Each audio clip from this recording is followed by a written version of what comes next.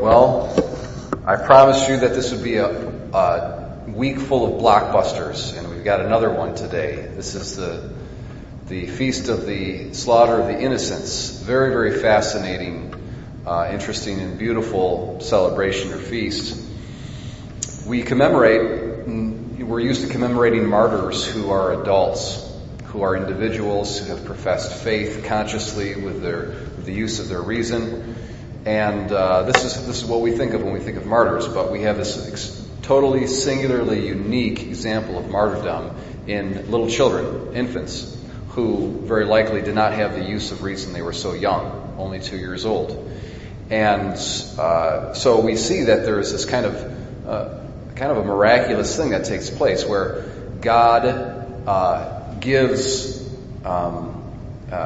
this example of martyrdom in people who can't even reason, who are not even at the level of reason. God can take anybody and use him as a witness to his glory. And our opening prayer it's very beautiful. It says, basically, it's this contrast between professing the faith with our lips versus with our lives. And in a certain sense, we see in the Holy Innocents a professing of the faith, not with the lips because they couldn't have done that, but it's with their very lives that they profess their faith. And so also, we're called to be a people not of talk, but of action. And we see this in the first reading as well. I love this, one of my favorite sayings. It says that we need to walk in the light as Christ is in the light.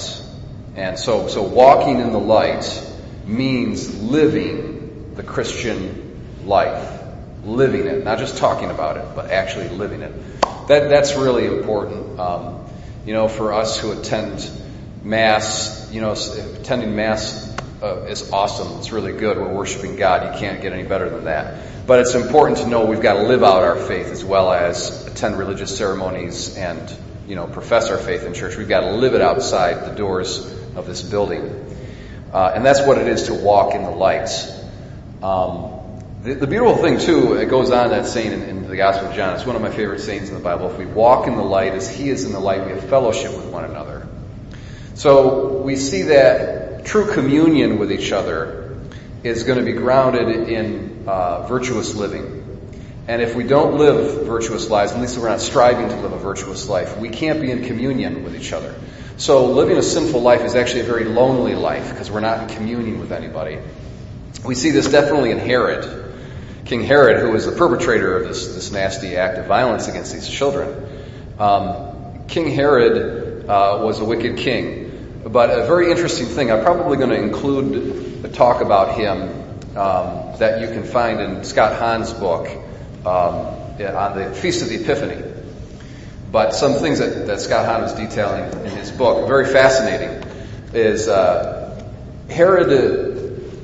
There was a sense amongst a lot of Jews at this time period that the coming of the Messiah was imminent. The Messiah, where's the Messiah? Everybody's looking for the Messiah because there was a sense that his coming was imminent. And some had kind of thought perhaps Herod was the Messiah, believe it or not, okay?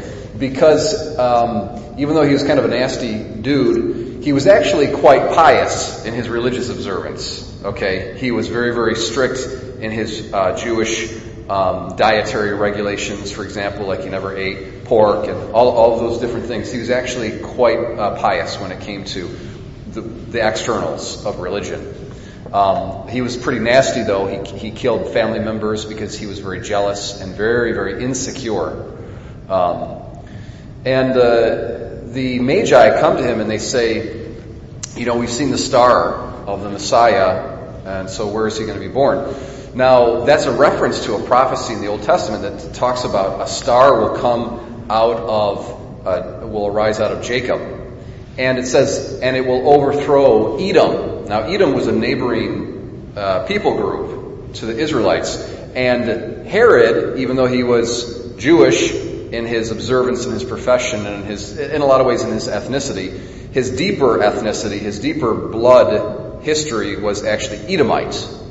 And so what Scott Hahn is saying in his book here is that very likely King Herod knew this prophecy, and so he was very threatened Okay, because people were saying, yeah, you could be the Messiah. And next thing you know, there's this prophecy about the star going to come and it's going to overthrow Edom. He knows that he's insecure. He knows he's not the real thing. Okay? And so he's got to eliminate Christ. Well, in contrast to that kind of nasty way of living, we as Christians need to walk in the light. And we do that by making way for Jesus. Think about what if Herod had just said, you know what? I'm going to recognize the true Messiah. I'm not him. I'm going to recognize the true Messiah. And I'm going to give room for him in my kingdom, in my life, in how I act. What would have happened? Would Herod have been, destroyed? No.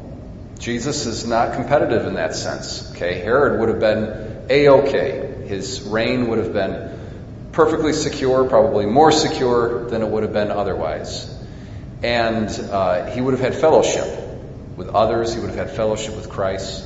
So for us, we're not the Messiah. We got to make room for the true King. And when we do that, and when we recognize Jesus' lordship in our lives and live according to his way, and we walk in the light, we have fellowship with one another. We can be secure in ourselves and walk in humility. Notice in the Holy Family, I like also, just as the innocents, the holy innocents, professed Christ without speaking, notice St. Joseph. He's the most silent but holy person in the Bible. There's not a single word recorded of St. Joseph in the Bible, but he's the most holy of all the silent people in the Bible. He doesn't say a single word, but he does what's right. And I'm sure, him and Mary and the baby Jesus, they were still relatively new to each other. The Holy Family was just getting started, and they had to go through a lot of hardship together. They went down to Egypt. They were basically migrants, and they had to flee the persecution of Herod. There probably wasn't a lot of talking between the three of them. Okay, but so like the Holy Innocents, they were silent. They were quiet. Nonetheless, they had true fellowship with each other. What holy communion would have existed between Jesus and Mary and Joseph? And that's because Mary and Joseph made room for the true Messiah. They made room for Christ, and Christ dwelt in the midst of them. And therefore they walked in the light, and they had fellowship with one another. So that's, my brothers and sisters, what we are called to do today as well.